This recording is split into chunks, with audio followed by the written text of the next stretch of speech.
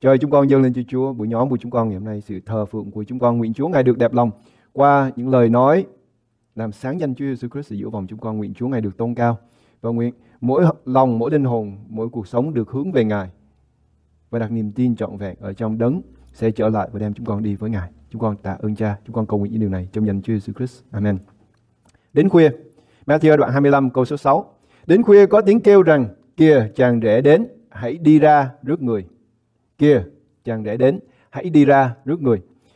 Chúa sẽ trở lại, chàng rể sẽ trở lại, và mình sẽ làm gì từ bây giờ cho đến khi Chúa trở lại?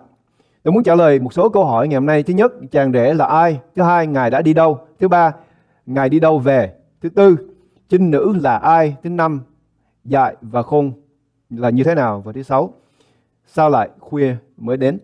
Thứ nhất, ai là chàng rể? Ê-sai đoạn 54 câu số 5.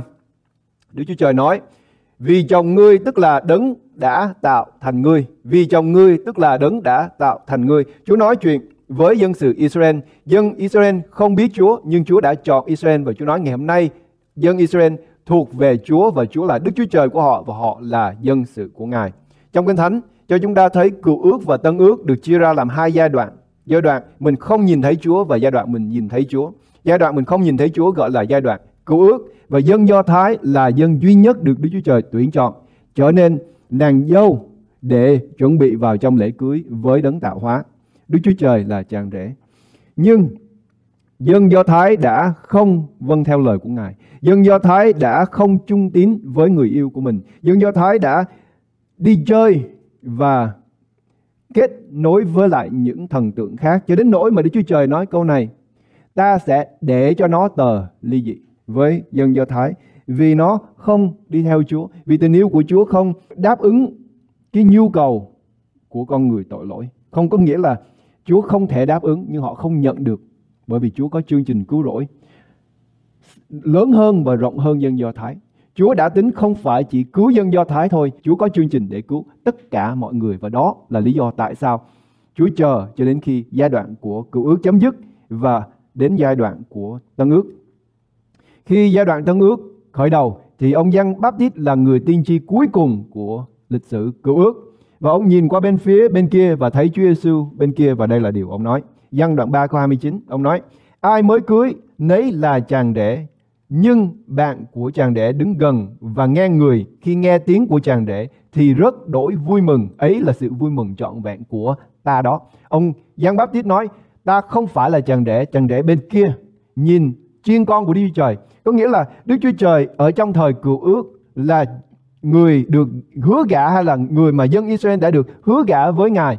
Ngày hôm nay xuất hiện ở trong thời kỳ của Tân ước, và ông người tiên tri cuối cùng của Cựu ước chỉ đến Chúa Giêsu Christ và trao cái sự kết nối giữa Cựu ước với Tân ước qua cái lời nói này. Đó là: này là chàng rể. Đây, chàng rể ở trong Cựu ước ngày hôm nay xuất hiện ở trong thân thể của một con người mà chúng ta nhìn thấy được, chúng ta rờ được, và chúng ta có thể kêu cầu đến danh của người ấy và được cứu. Giăng Báp-tít giới thiệu chàng rể. Chàng rể đi đâu? Ma-thi-ơ đoạn 9 câu 15. Đức Chúa Giêsu đáp rằng: trong khi chàng rể còn ở với bạn hữu đến mừng cưới, thì bạn hữu đó có thể nào buồn rầu được ư? Chúa đang nói về cuộc sống của Chúa ở trên đất này 33 năm. Nhưng đến ngày nào chàng rể sẽ bị đem đi khỏi họ thì họ mới kiêng ăn. Đến lúc Chúa Giêsu sẽ được cất đi. Đến lúc Chúa Giêsu sẽ bị cất đi khỏi dân sự này, để đem lại cái giai đoạn thứ hai. Đây là giai đoạn thứ nhất, Chúa Giáng sinh, và giai đoạn thứ hai là Chúa phục sinh. Sự Giáng sinh của Chúa đã đem lại cho chúng ta sự mặc khải của Đức Chúa Trời về cái chàng rể này, và chúng ta nhìn thấy Ngài, đó là Chúa Giêsu. Và Chúa phải đi đâu?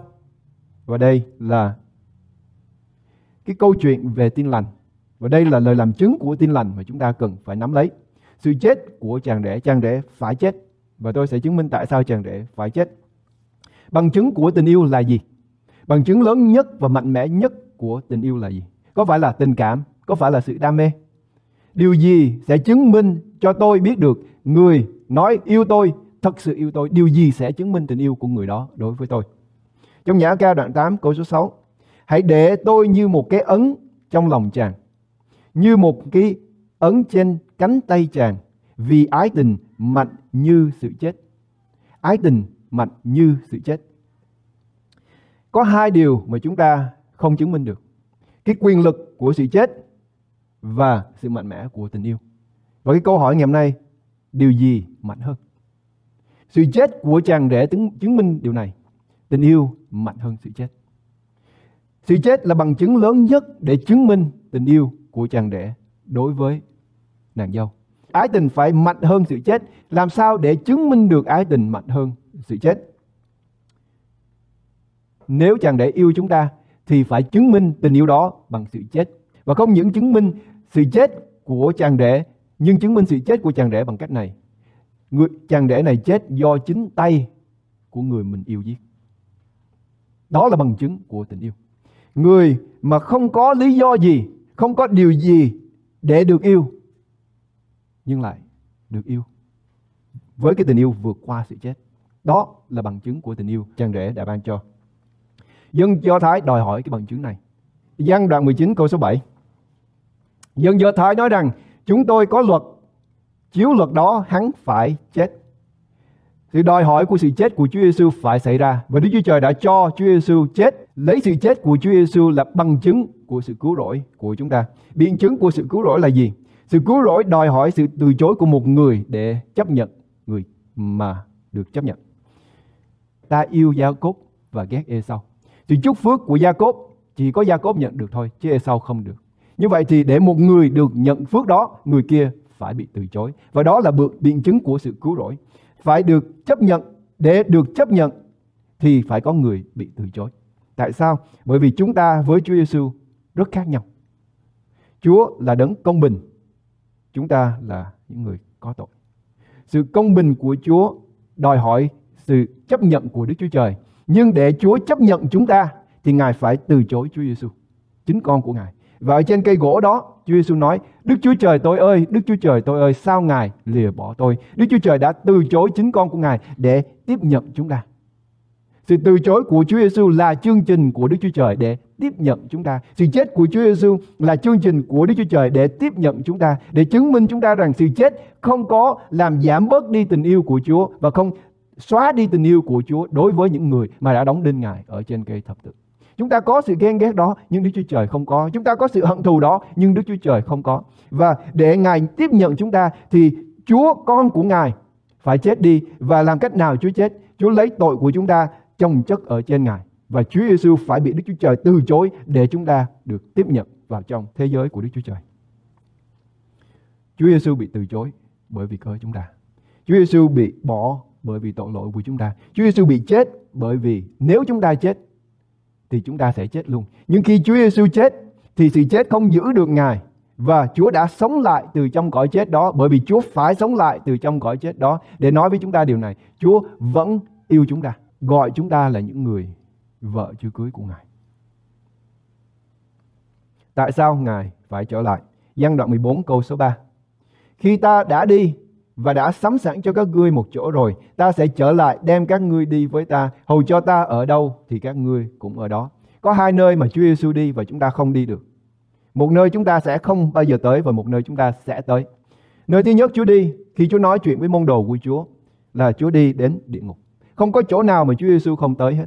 Tất cả mọi nơi mà Chúa Giêsu đến, Ngài đã chiến thắng và cầm lấy cái quyền hạn của âm phủ và sự chết để chúng ta không cần phải trải qua. Bởi vì tiền công của tội lỗi là sự chết. Giá chúng ta phải trả là thân thể và linh hồn của chúng ta tách xa Đức Chúa Trời và nằm ở trong đáy của địa ngục đó. Và Chúa Giêsu đã đến nơi đó bởi vì tội lỗi của chúng ta. Nếu tội lỗi của chúng ta không xứng đáng để mà đem chúng ta xuống dưới đáy địa ngục thì Chúa Giêsu không cần đó. Nhưng bởi vì sự từ chối của Chúa Giêsu, tội lỗi của chúng ta đã chồng chất lên Ngài và Chúa đã xuống đáy của âm phủ, nhưng nó không giữ được Ngài. Cái bia mộ không giữ được Ngài, cái tảng đá ở trên bia mộ của Chúa không giữ được Chúa. Chúa không những đã sống lại ở trong xác này, nhưng Chúa đã chiến thắng quyền của âm phủ và sự chết, lấy đi cái nọc độc của nó, và bây giờ nó không còn ảnh hưởng trên những kẻ thuộc về Ngài nữa. Nơi thứ hai Chúa đi là Chúa đi về trời để hoàn tất công việc chuẩn bị cho chúng ta. Ngày hôm nay chúng ta có một đấng yêu chúng ta không phải với cái cảm xúc nhất thời, nhưng Chúa có cái chương trình, và sự cứu rỗi của Chúa nó có chương trình từ đầu đến cuối, không giống như người chồng của chúng ta ngày hôm nay. Chúa Giêsu Christ không có cái tư tưởng và thái độ yêu chúng ta bởi vì Chúa nhìn thấy chúng ta như thế này thì thương xót rồi Ngài yêu. Nhưng Chúa có cái chương trình, Chúa biết chúng ta sẽ ghét Ngài, Chúa biết chúng ta sẽ từ chối Ngài, Chúa biết chúng ta sẽ đóng đinh Ngài, sẽ giết Ngài. Chúa biết hết những điều đó, nhưng Chúa có chương trình để đem chúng ta đi qua những điều đó, và dùng tình yêu của Ngài là cái mốc để đem chúng ta quay trở về với Chúa. Chúa không bắt phục chúng ta bởi sự chết và sự nguyền rủa, nhưng Chúa thuyết phục lòng chúng ta bởi vì tình yêu của Chúa đối với chúng ta. Chúa có chương trình chúng ta, và Chúa nói ta đi để sắm cho các ngươi một chỗ, rồi ta sẽ về và đem các ngươi đi với ta. Chúa không để chúng ta bơ vơ. Khi Chúa đi thì Chúa nói điều này, Giăng đoạn 16 câu 7. Dầu vậy ta nói cùng các ngươi, ta đi có lợi cho các ngươi, vì nếu ta không đi, đấng yên ủi sẽ không đến cùng các ngươi đâu. Xong nếu ta đi thì ta sẽ sai Ngài đến. Chúa luôn luôn chuẩn bị cho chúng ta. Đức Chúa Trời là hình ảnh của một người chồng. Đức Chúa Trời là hình ảnh của một người lo cho gia đình của mình từ đầu cho đến cuối. Không những từ đầu cho đến cuối, nhưng mà sau khi sự vắng mặt của Chúa, chúng ta vẫn còn được lo lắng. Có nhiều người ngày hôm nay chúng ta có thể lo cho gia đình của chúng ta, nếu may lắm chúng ta lo cho gia đình chúng ta. Có nhiều người bỏ gia đình của mình, có những người cha bỏ gia đình của mình ngày hôm nay, có những người không quan tâm đến vợ con của mình ngày hôm nay. Tôi không nói đến những người đó. Nhưng đối với những người làm cha, chúng ta có quan tâm đến gia đình của chúng ta sau khi mình không còn ở đây nữa không? Sau khi mình không còn có mặt ở đây nữa không? Chúa Giêsu không những lo cho chúng ta khi Chúa có mặt ở đây, nhưng Chúa để thần linh của Ngài để ở với chúng ta, để gìn giữ chúng ta, để nâng đỡ chúng ta, để nhắc lại tình yêu của Ngài đối với chúng ta khi Chúa không có hiện hữu ở trong thân thể của Ngài ở trên đất này. Nhưng Chúa vẫn ở với chúng ta. Và làm cách nào Chúa ở với chúng ta? Chúng ta vừa dự tiệc thánh, và trong tiệc thánh đó là sự hiện diện thật của Ngài ở tại đó. Chúa có mặt đây với chúng ta khi chúng ta dự tiệc thánh. Chúa nói ở trong Hebrew đoạn 13 câu 5, Chúa nói là ta sẽ chẳng lìa ngươi đâu, chẳng bỏ ngươi đâu. Chúa không bao giờ lìa bỏ chúng ta. Chúa không bao giờ lìa bỏ chúng ta. Chúa luôn ở với chúng ta. Khi các ngươi ngồi lại với nhau dự tiệc thánh này thì sự hiện diện của ta ở tại đó. Chúa hứa với chúng ta, Chúa không hề bỏ chúng ta. Cái tình yêu này là mẫu mực cho hội thánh của Chúa. Ngài sẽ trở lại. Công vụ các sứ đồ đoạn 1 câu 11. Hỡi người Galilee, sao các ngươi đứng ngóng lên trời làm chi?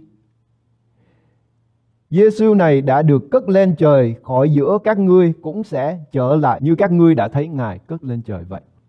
Chàng rể sẽ trở lại. Chúng ta nhìn thấy Chúa đi như thế nào, thì khi Chúa trở lại chúng ta cũng sẽ nhìn thấy. Sự thăng thiên của Chúa như thế nào, thì sự hạ giáng của Ngài cũng giống như vậy. Các trinh nữ này là ai? Chúng ta coi ở trong sách Ma-thi-ơ đoạn 25 ngày hôm nay.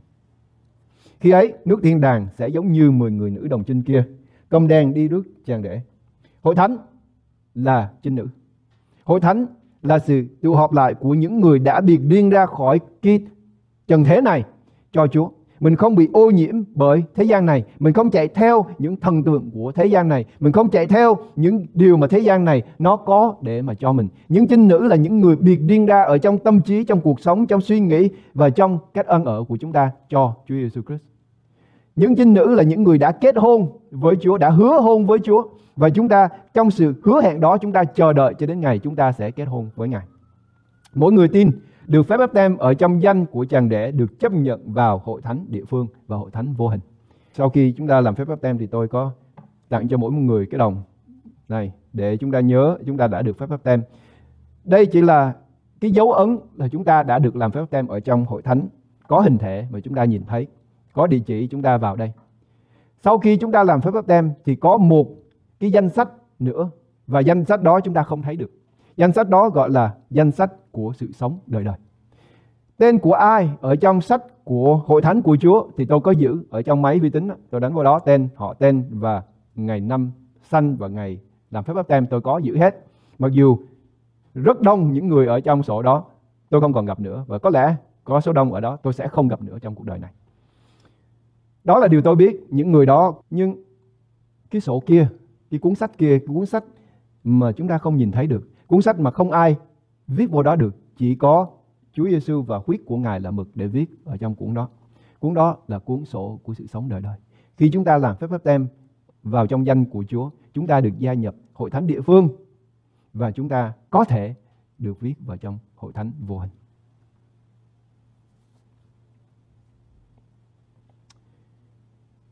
Mười người nữ đồng trinh này biểu tượng cho hai loại người ở trong hội thánh. Chúng ta không biết người nào là người nào. Chúng ta không biết ai có tên ở trong sách của hội thánh địa phương và ai không có tên ở trong sổ sách của sự sống đời đời. Chúng ta không biết. Mình không thể nào nhận diện ra hai loại người này bằng cách nhìn họ hay là nói chuyện với họ. Có một loại người thứ ba tôi không đề cập tới, nhưng cái loại người đó là loại người không được cứu, họ biết. Nhưng có những người không biết mình là 5 người dại hay 5 người khôn, và không ai biết được hết. Chúng ta biết được là người dại là những người sẽ không được vào với Chúa, là những người mà Chúa nói hãy lui ra khỏi ta, ta không hề biết các ngươi. Những người đó, những người trinh nữ đó chúng ta không biết. Cô-rinh-tô thứ nhì 11 câu số 2. Vì anh em tôi rất sốt sắng như sốt sắng của Đức Chúa Trời, bởi tôi đã gả anh em cho một người chồng mà thôi. Ông đã gả chúng ta cho Chúa Giêsu Christ. Tôi nói đây là có những người mà tin rằng mình đã được gả cho Đấng Christ, những người mà Chúa đã giao cho chúng ta cái nhẫn kết hôn đó, và chúng ta đang đeo cái nhẫn kết hôn. Cái câu hỏi ngày hôm nay tôi hỏi rằng tên của chúng ta có ở trong cái danh sách để chúng ta bước vào ở trong lễ tiệc cưới chiên con hay không? Và đó là điều mà tôi muốn ngày hôm nay chúng ta xác định được. Mình là 5 người dại, trong số 5 người dại, hay là mình trong số 5 người khôn ngoan? Đồng trinh là tiêu chuẩn để dự tiệc cưới. Không có ai không biệt riêng mình ra cho Chúa được gọi là trinh nữ. Chỉ có những người đã biệt riêng mình ra cho Chúa, không bị thế gian này nó ô nhiễm, mới có quyền được mặc áo để chuẩn bị vào trong lễ cưới.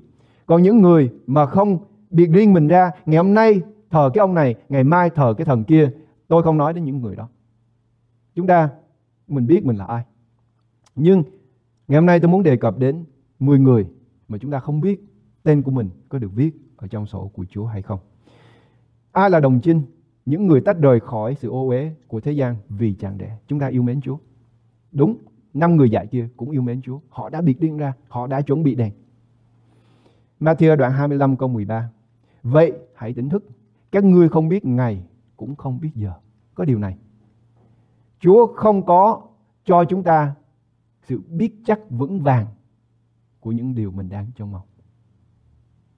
Tôi lặp lại, Chúa không cho chúng ta điều gì để xác định chúng ta đức tin của mình là thật. Không có gì hết. Không có gì ở trong Kinh Thánh xác định điều đó. Và không có cái suy nghĩ hay tư tưởng gì của chúng ta sẽ xác định điều đó. Nhưng thời gian thử cái thực chất của tâm tình trinh nữ của chúng ta.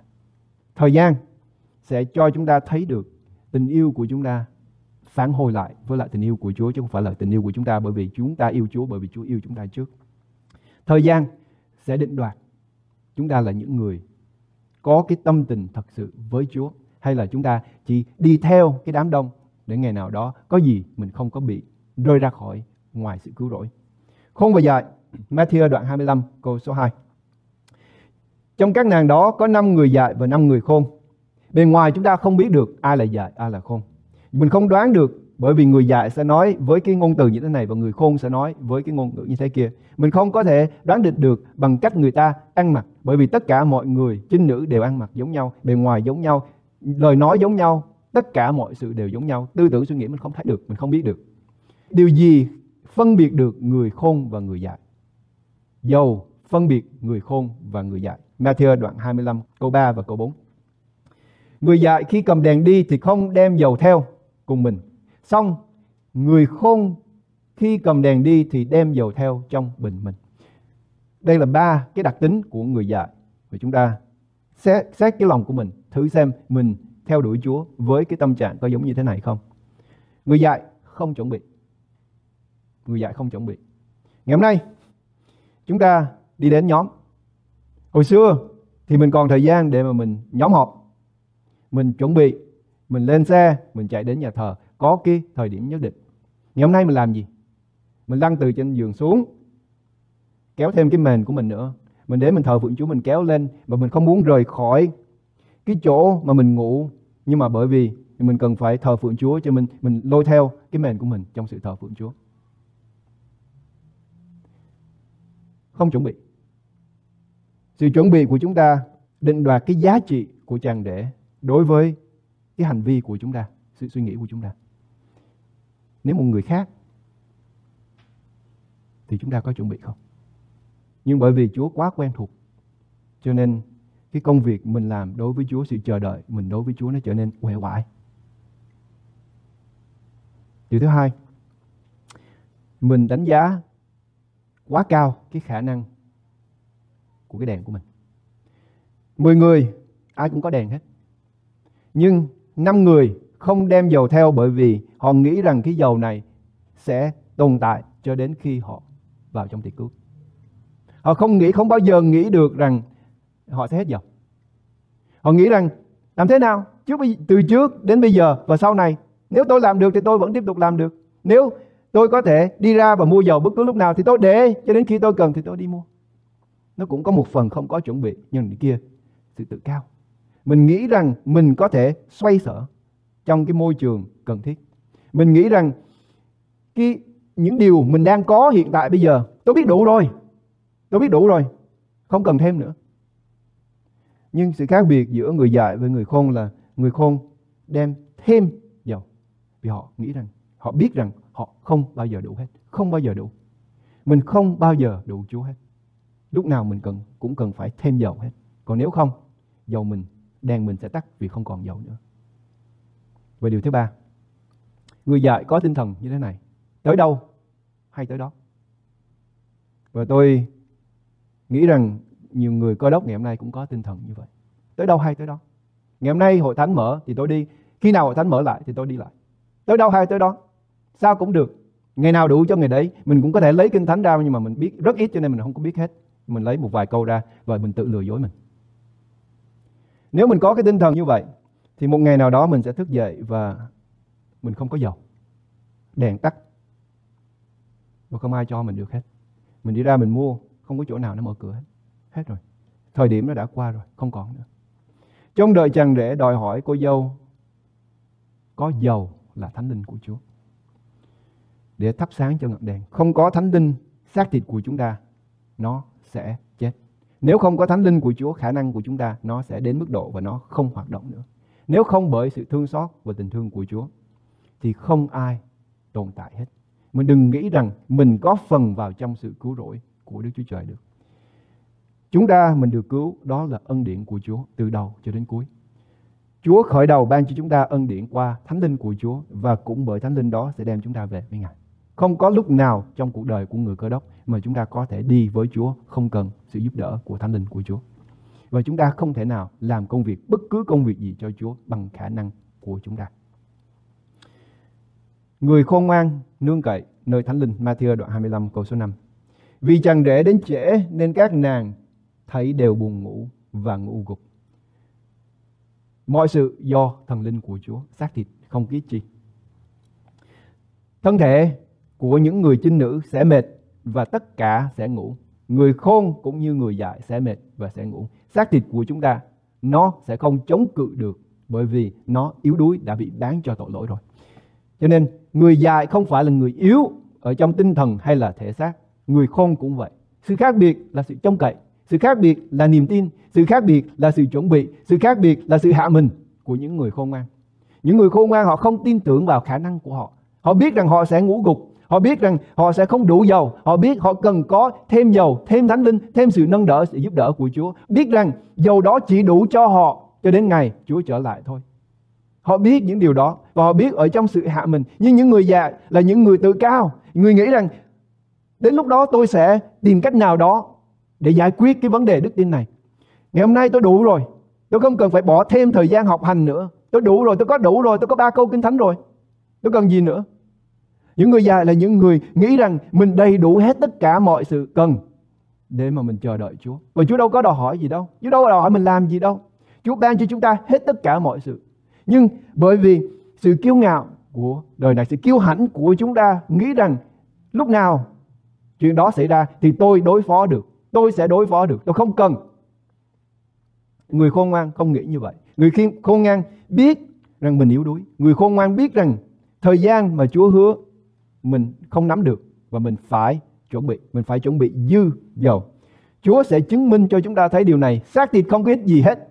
Xác thịt của chúng ta sẽ yếu đuối. Xác thịt của chúng ta nó sẽ làm cho chúng ta ngã gục. Ma-thi-ơ đoạn 24 câu số 22. Nếu những ngày ấy không giảm bớt thì chẳng một người nào được cứu. Nếu những ngày đó Chúa nói rõ rồi, chúng ta không thể nào tìm kiếm sự cứu rỗi do khả năng của chúng ta. Không ai được cứu nếu Chúa không giảm bớt. Nếu Chúa không làm việc thì không ai được cứu. Chúng ta không có phần vào trong sự cứu rỗi của chúng ta được. Xong vì cớ những người được chọn, Chúa đã chọn chúng ta. Những người trinh nữ này không phải là những người khi có sự kêu gọi họ đến cung điện nhà vua rồi họ nộp đơn tôi là trinh nữ. Không có. Những người trinh nữ là những người mà Chúa đã chọn. Chúa đã chọn. Nhưng trong số những người mà Chúa đã chọn cũng có những người không lọt qua. Những người được chọn những ngày ấy sẽ giảm bớt. Chúa sẽ chờ cho đến khi xác thịt của chúng ta nó kiệt sức để chúng ta nhìn thấy quyền năng của thần linh của Chúa. Sẽ đem chúng ta đi hết cái đoạn đường này. Chúa sẽ chờ cho đến khi chúng ta không còn nương cậy vào trong khả năng của chúng ta nữa. Rồi ân điển của Ngài sẽ bắt đầu hoạt động ở trong chúng ta. Câu 6 với câu 7. Đến khuya, có tiếng kêu rằng: kia, chàng rể đến, hãy đi ra rước người. Các nữ đồng trinh bèn thức dậy, cả sửa soạn đèn mình.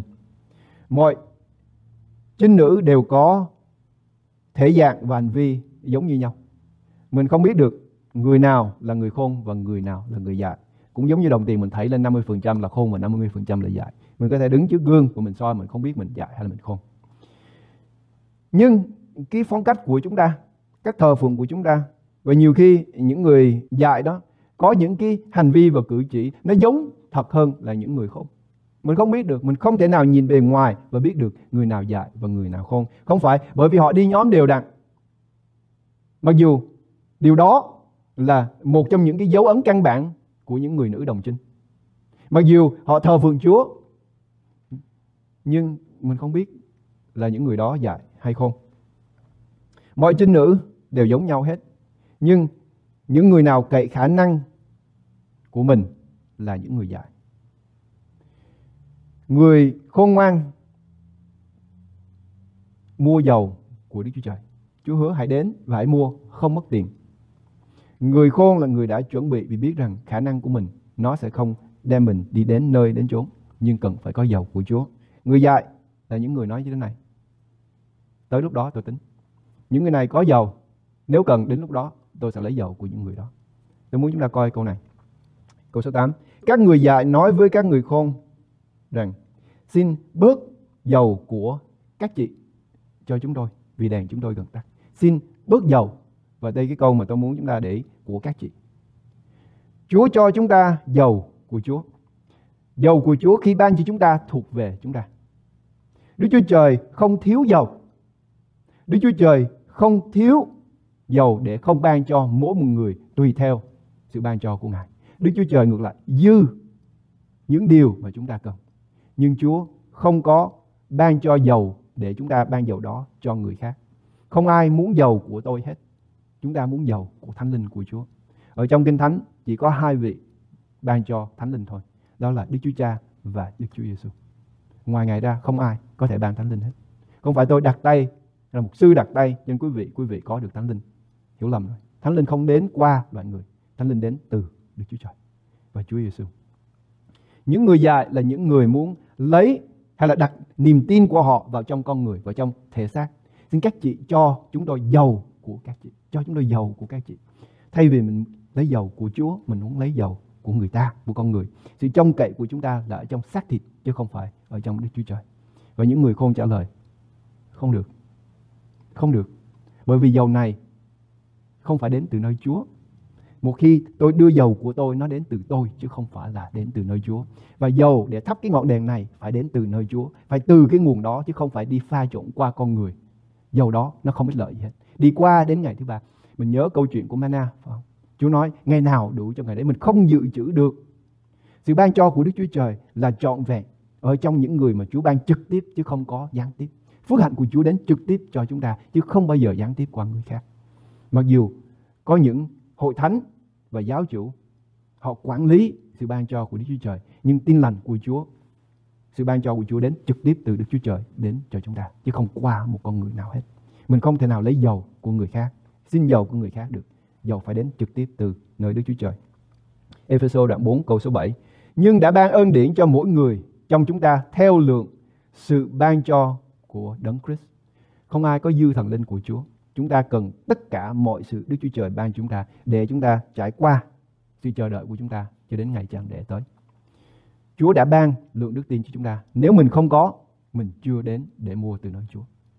Tại vì sẽ đến lúc khuya có tiếng kêu lớn rằng kia chàng đẻ tới. Thì quý vị biết lúc đó tất cả mọi cửa hàng đều đóng cửa hết. Không còn chỗ nào mở cửa hết.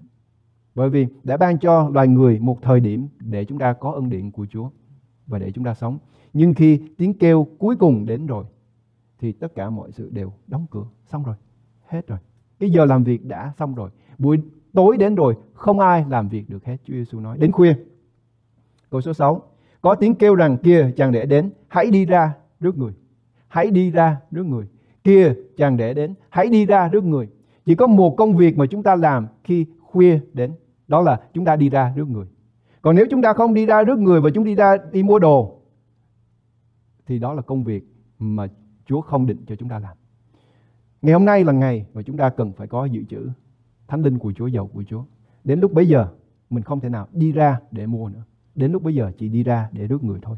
Nhưng cho những ai không đi ra để rước Chúa, ở trong cái thời điểm đó, thì khi mình quay trở lại thì đây là câu trả lời của Chúa. Hãy lui ra khỏi ta hỡi những kẻ làm ác, ta chưa từng biết các ngươi.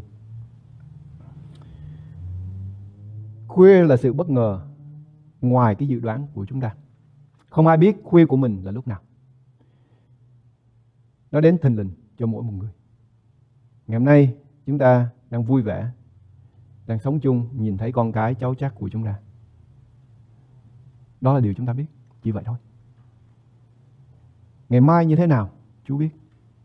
Ngày mai có phải là khuya không, Chúa biết.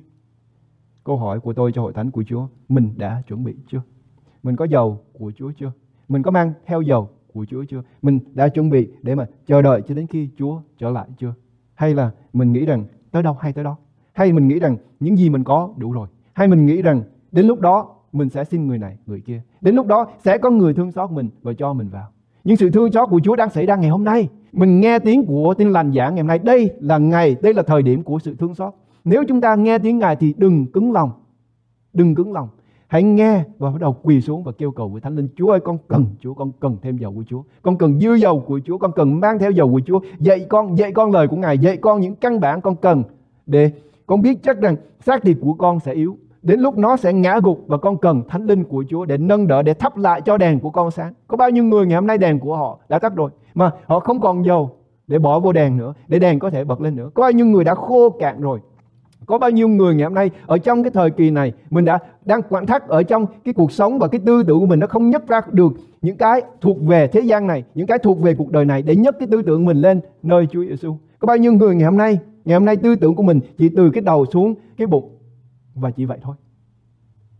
Mình phải có dầu của Chúa.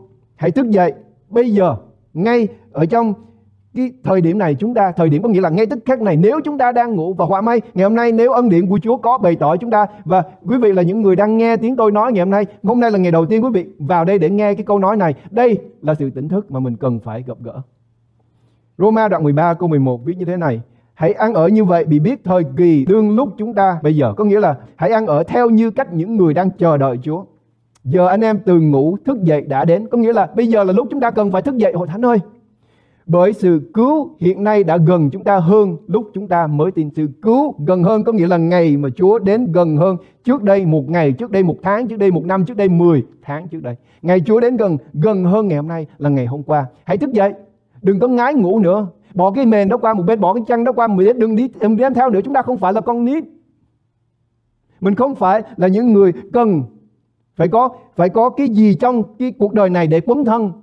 Mình cần phải có sự ôm lấy của Thánh Linh của Chúa. Mình cần phải có sự thấm nhuần của lời của Chúa và của thần linh của Chúa, của dầu của Chúa. Mình cần được sự sức dầu của Chúa cho đầu của chúng ta, chứ không cần cái sự bảo vệ của thế giới ngày hôm nay. Mình không cần. Đó là những điều mình không cần. Đó là những điều mình cần phải trưởng thành và lớn lên ra khỏi những điều đó.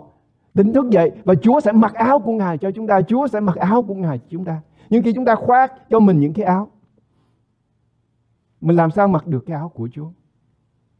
Người mù khi Chúa gọi ông, điều đầu tiên ông làm là ông thảy ca đó và ông cởi áo ra và ông đi với Chúa. Chúa có đầy đủ cho chúng ta. Nhưng mình cần phải đứng dậy ra khỏi cái nơi mình ngồi đó, cái góc mình ngồi đó, cái cửa thành mình ngồi đó bao nhiêu năm. Mình cần phải đứng dậy ra khỏi chỗ đó thì Chúa sẽ chiếu ánh sáng của Ngài trên chúng ta. Hãy chuẩn bị và lắng nghe. Vì đây là lời mà Chúa nói. Câu 13 câu cuối. Vậy hãy tỉnh thức vì các ngươi không biết ngày cũng không biết giờ. Đó là lời khuyên của tôi ngày hôm nay. Chúa ơi, đến với hội thánh của Chúa. cho chúng con nắm lấy được sự thật mà Chúa giao giảng ra ở trong lời của Ngài. Chúng con không biết ngày, chúng con không biết giờ, thật sự cho chúng con rất ngu về những điều này. Nhưng điều chúng con biết rằng Ngài hứa sẽ ban thần linh của Chúa dư dật cho chúng con. Vậy nên chúng con kêu cầu đến danh của Chúa, cho chúng con thức dậy, cho chúng con tỉnh ngủ. Chúng con nhìn thấy sự thiếu sót, đèn nó đã tắt, dầu nó đã cạn, để chúng con đi đến với Chúa và kêu cầu Chúa, hãy bán cho con, hãy bán cho con. Và Chúa hứa với chúng con rằng chúng con không mất tiền mua. Cho hội thánh của Chúa đến với Chúa trong giai đoạn này. Vậy để chúng con bỏ qua những cái vấn vương của cuộc đời này, bỏ qua những cái quấn thân của cuộc đời này, bỏ qua những cái cứu cánh ở trong cuộc đời này, bỏ qua sự suy nghĩ kiêu ngạo và tự chủ của chúng con, nhưng để chúng con dính liền với Chúa, hạ mình xuống và nói: Chúa ơi, con cần Ngài, con cần Thánh Linh của Chúa ngày hôm nay. Vì nếu không có Chúa, con chết mất. Thật vậy chơi. Con không ai có thể nương cậy vào trong cái khả năng, cái bản lĩnh, cái sĩ diện của mình được. Tất cả mọi sự này nó sẽ tiêu tan đi. Chúng con cần thần linh của Chúa. Hãy đến gọi chúng con, cho hội thánh của Chúa tỉnh thức dậy, và để chúng con bắt đầu mặc lời của Chúa, kêu cầu đến thánh linh của Chúa và chuẩn bị cho đến ngày Chúa Giêsu Christ trở lại. Chúng con trông đợi Ngài. Chúa ơi, chúng con muốn trông đợi Ngài. Khi chúng con kiệt sức, thánh linh của Chúa ơi, xin hãy vực chúng con dậy và cho chúng con mặc lấy sự sống mới, đèn mới, ánh sáng mới chiếu ra từ trong chúng con. Chúng con cầu nguyện những điều này trong danh Chúa Giêsu Christ. Amen.